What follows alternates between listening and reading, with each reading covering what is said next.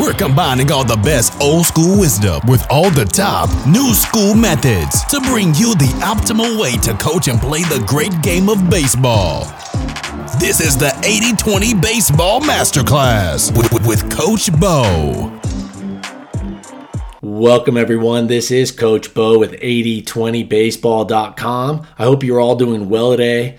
Hope you're all making the most out of today. Here at 80-20 Baseball, our goal is to help players and mainly the coaches that lead those players to help those coaches discover better, faster, more efficient ways to coach, i.e. better, faster ways to create an awesome team culture while properly developing better all-around players from the skills to the strategies, whether that be practices or games. All right, now for part one, I got a recommendation here. Phil Jackson, the Zen Master, Phil Jackson. Most of you all know Phil Jackson or who Phil Jackson is. Phil Jackson used to give or would give one book to each of his players every year. He would give one book, a different book, to each of his players every year. Now, these books I would not give to youth players, but that's where this part one comes in. My recommendation is that you give each of your players one of the books from Jocko Willink's Way of the Warrior Kid series. The first one, The Way of the Warrior Kid, or Mark's Mission, The Way of the Warrior Kid. Number 3 was Way of the Warrior Kid 3, Where There's a Will. All three of those books are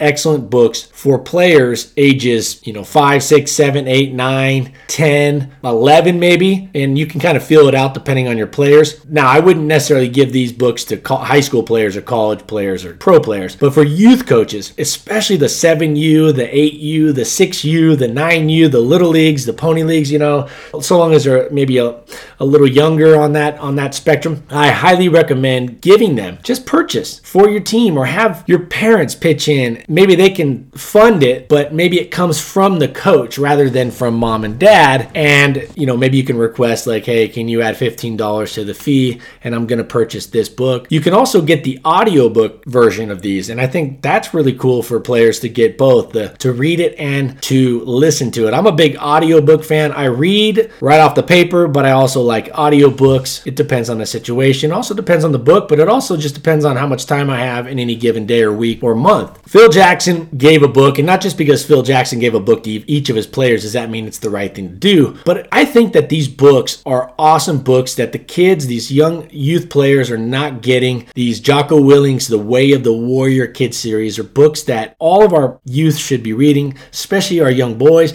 These young boys should be reading these types of books, I think, more often, and they're not getting them for the most part in school, and I think that they can go a long ways, not just to help players on the field in athletic competition, but also in life. I actually gifted one of these to my nephew, and he loved it.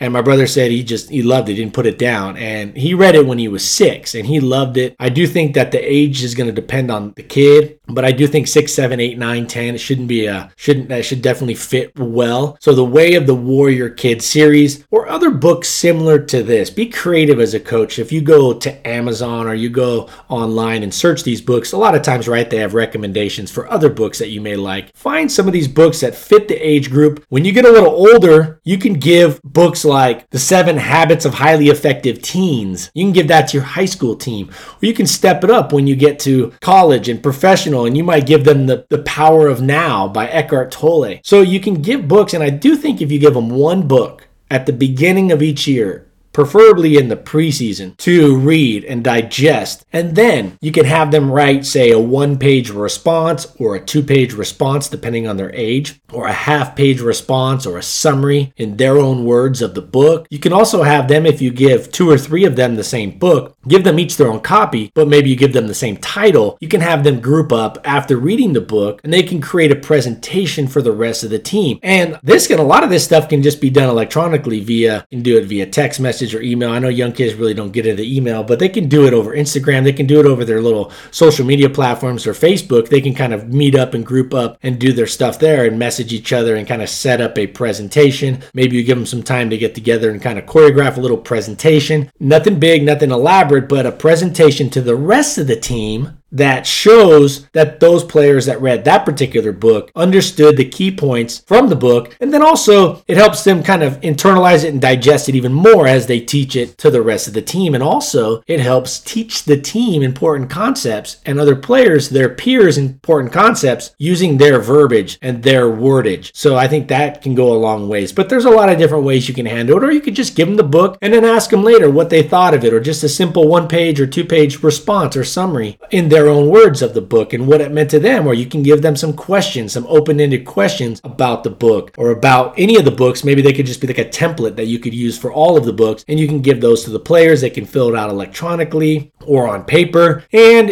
it's kind of some accountability that they actually read it. And, you want to give them something that's going to move them and help their life and get them going in the right direction. And I think that's a great way to do it. And so far as they're not getting a lot of these types of books at the school, or if they are, maybe you can fit a different book that you really think could be important for the youth or for your team or your player or an individual player. Maybe they're going through different struggles of different things or whatnot, and you can fit it. Or you can just go kind of with a default, set of books and hand those out. So if you don't want to sit there and really dive into each player's needs on a deeper level, you can give them a book that almost assuredly resonate with all of your players.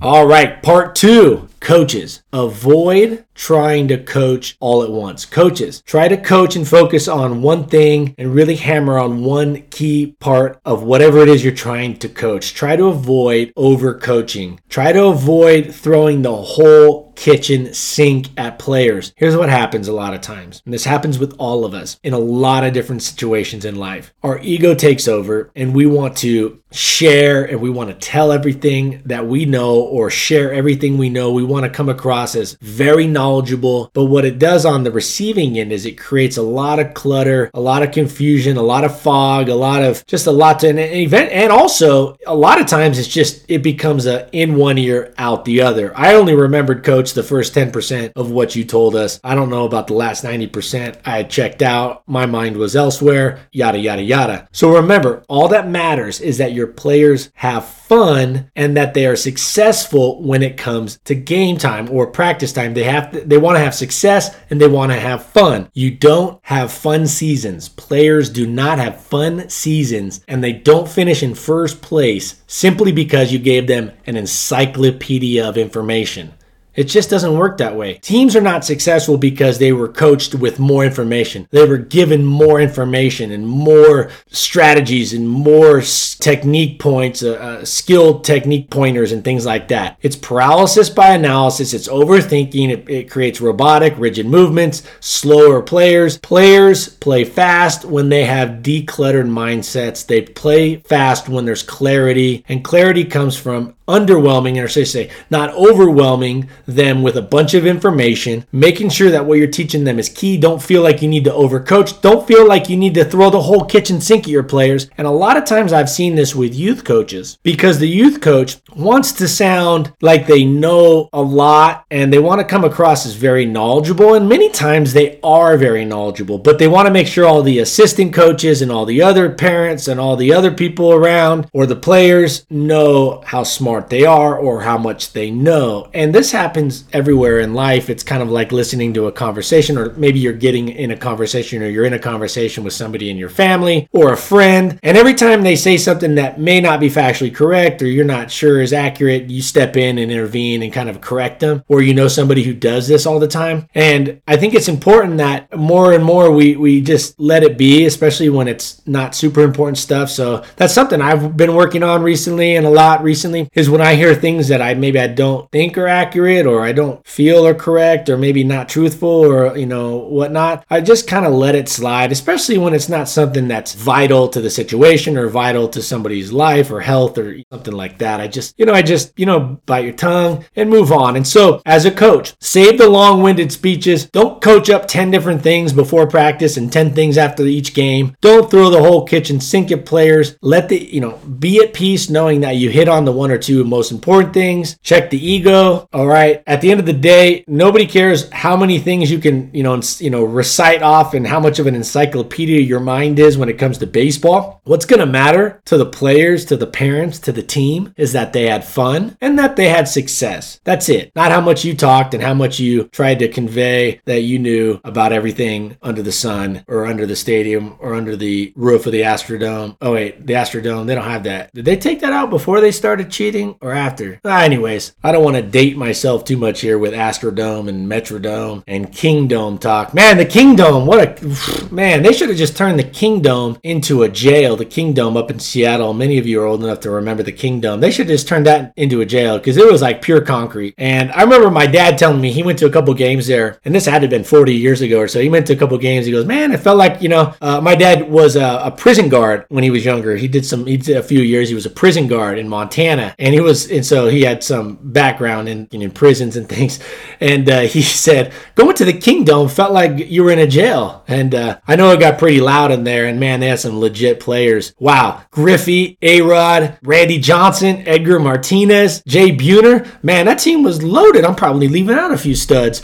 Man, that team was legit. Great team to watch play. But anyways, I digress here. I'm going to get back. Part 2, just summarizing it. Use the 80-20 rule. Go read the 80-20 baseball is named for a reason. It's not the 20-80 baseball. It's not 20-80 baseball. It's not the scouting scoring system. It's 80-20 baseball for a reason, because we can go out there and try to throw the whole kitchen sink at players and lose them and not really get anything across to them, or also turn them off to kind of learning from you because you're just giving them so much, you complicate things, you clutter their mind and they play slow, or you can give them the 20% of things that are going to bring 80 or 90% of the success and really hammer on those 20%. It keeps the clarity in place and whatnot. So go read the 80-20 principle by Richard Koch, and it's spelled K-O-C-H, Richard Koch, and I think that book can change a lot of the things in your life. It's really reshaped how I look at life and my priorities and things like that. And it's not an exact 80-20 ratio for everything. Sometimes it's 5-95, sometimes it's 30-70, 70-30. It just depends on the situation and what the topic. Now,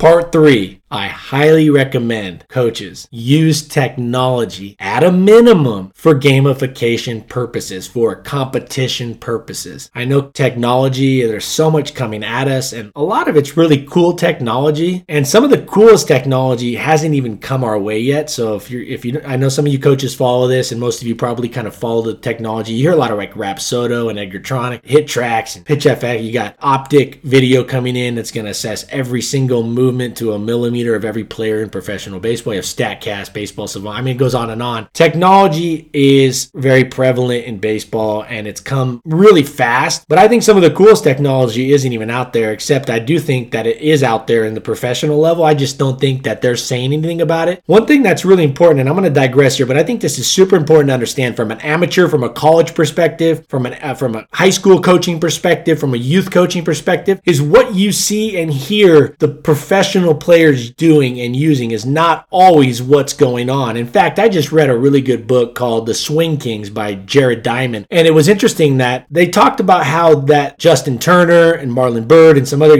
Aaron Judge was going to, they're going to these hitting coaches, JD Martinez, that they were going to these hitting coaches, and it was like the Fight Club, which I've never watched that full movie. I probably should, but I don't know. I like UFC and things like that. I like watching boxing when it's really skilled. But I never really sat down, I think, and watched all of Fight Club. Not that I'm against that kind of stuff. I love like World War II movies and things like that. I love the movies, the war movies. I just watched the Lone Survivor. Man, that one was legit. So I just remember that in that movie Fight Club, it was first rule of Fight Club, right? Don't talk about Fight Club. Well, that actual sentence, that phrase was brought up in Jared Diamond's book, Swing Kings. It was first rule about going to hitting coaches outside of teams hitting coaches is don't talk about going to those hitting coaches. So what happens, I think, and this is just this kind of a small anecdotal piece to what I think the bigger message here I'm trying to convey to all of you young coaches or even coaches that have been around a long time. I think it's very important to understand that what the professional teams are doing is not always, and a lot of times we're not hearing anything about it. The technology that they're using is stuff that we have no idea about. In fact, we may not know about for years and years. And there's a reason for that. It's just like with Apple. You think that the Apple Watch came out 5 years ago. They started probably building that 10 or 15 years ago or 8 years ago. I think that they were talking about the Apple Watch in Apple, within the community of Apple, within the business, well before we ever knew about it. And I think that goes true with so many things. By the time the public finds out about things, whether it's in a business or in professional baseball, it's been around for a lot longer than we know and think of. So like with technology, I wouldn't be surprised if there was some stuff that would blow our minds in terms of the technology some of these professional teams are using with virtual reality simulators or pitching labs and things like that, where there's some just really crazy high-tech stuff. And also not just that, but they're using algorithms and modeling and things like that. I know it's out there. I know if you're listening and you're a professional coach or player, you probably know exactly what I'm talking about. I know this stuff's out there, or at least it's on the precipice of being out there everywhere. But we're not going to hear a lot about this stuff at the youth level and below. I should say the youth level and the amateur level. But I think it's important that we as coaches use technology at a minimum for gamification purposes.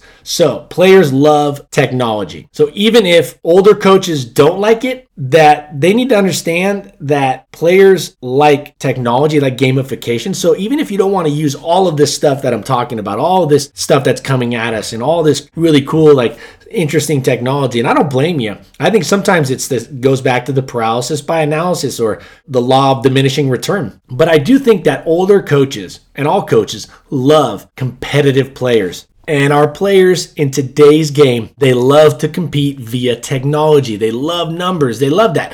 And that's nothing new. Statistics and numbers and quantifying things has always driven competition. My high school strength and conditioning coach, the football coach, Bill Pendleton, who was an unbelievable coach. In fact, I'd love to get Coach Pendleton on this podcast sometime. The guy is just super, super bright coach. He would post all of the scores for your bench press, your squats, and, the Olympic lifts type stuff. And I'll tell you what, when you're 17 and you see your name up there, he wouldn't post them all. Check that. He would put the leaderboards up there. Well, when I would look up there and go, I want to be on the leaderboard, or I want to get to that 200-pound bench press, I want to get to that 250, I want to get to that 300-pound whatever mark and in whatever lift. And that would drive me. To he was gamifying it in a way, although he was using stencil and paint and putting it up there with little tacks. It wasn't technology like they have now, but he was doing that even then. It's a lot easier now. So I think tech makes gamification much easier and facilitates competition much more easily for coaches. So all coaches, young and old, know competition works. It's fun. It drives the intensity level up, and technology just makes it easier. So at a minimum, coaches, let's start using technology for gamification purposes. Old school technology, basic things like stopwatch, just a stopwatch, or like I said, an Apple Watch or some kind of watch that time things. I think that's a really good thing. Timing things, stopwatches are great. So it doesn't always have to be like a race, simultaneous race. It can be maybe one group goes real quick or two groups go, but they're on a watch. Again, I don't like groups sitting out to the side. I don't like players sitting out a lot on drills. I like to keep them all moving. But a stopwatch can be a very effective way to gamify certain things, especially competitions, Rapsodo and things like that for, say, launch angle competitions or exit velocity competitions. You could even use a radar gun for that, just a simple radar gun. You have things like hit tracks. So those make batting practices competitive. And so you can make everything kind of competitive insofar as maybe you don't want to overload yourself with it. I get it. But at least from a competitive nature, look and see how you can use technology for a competitive. Maybe you don't want to use it necessarily for individual player development. Maybe you don't want to sit there and break down how to make a pitch more efficient, a spin rate efficiency, or the horizontal break on a pitch, or the vertical break on a pitch, or you don't want to necessarily, work on exactly like the precise swing path using blast motion, but maybe you want to do things like exit velocity or launch angle, and you're saying, hey, I want to give a point for everybody who hits between, say, 10 and 25 degrees on a launch angle. Personally, I would set it I would go a little more acute. I would go between about 12 to 23 degrees. I like that 25 degree mark. I think the optimal home run distance, not pop-up angles.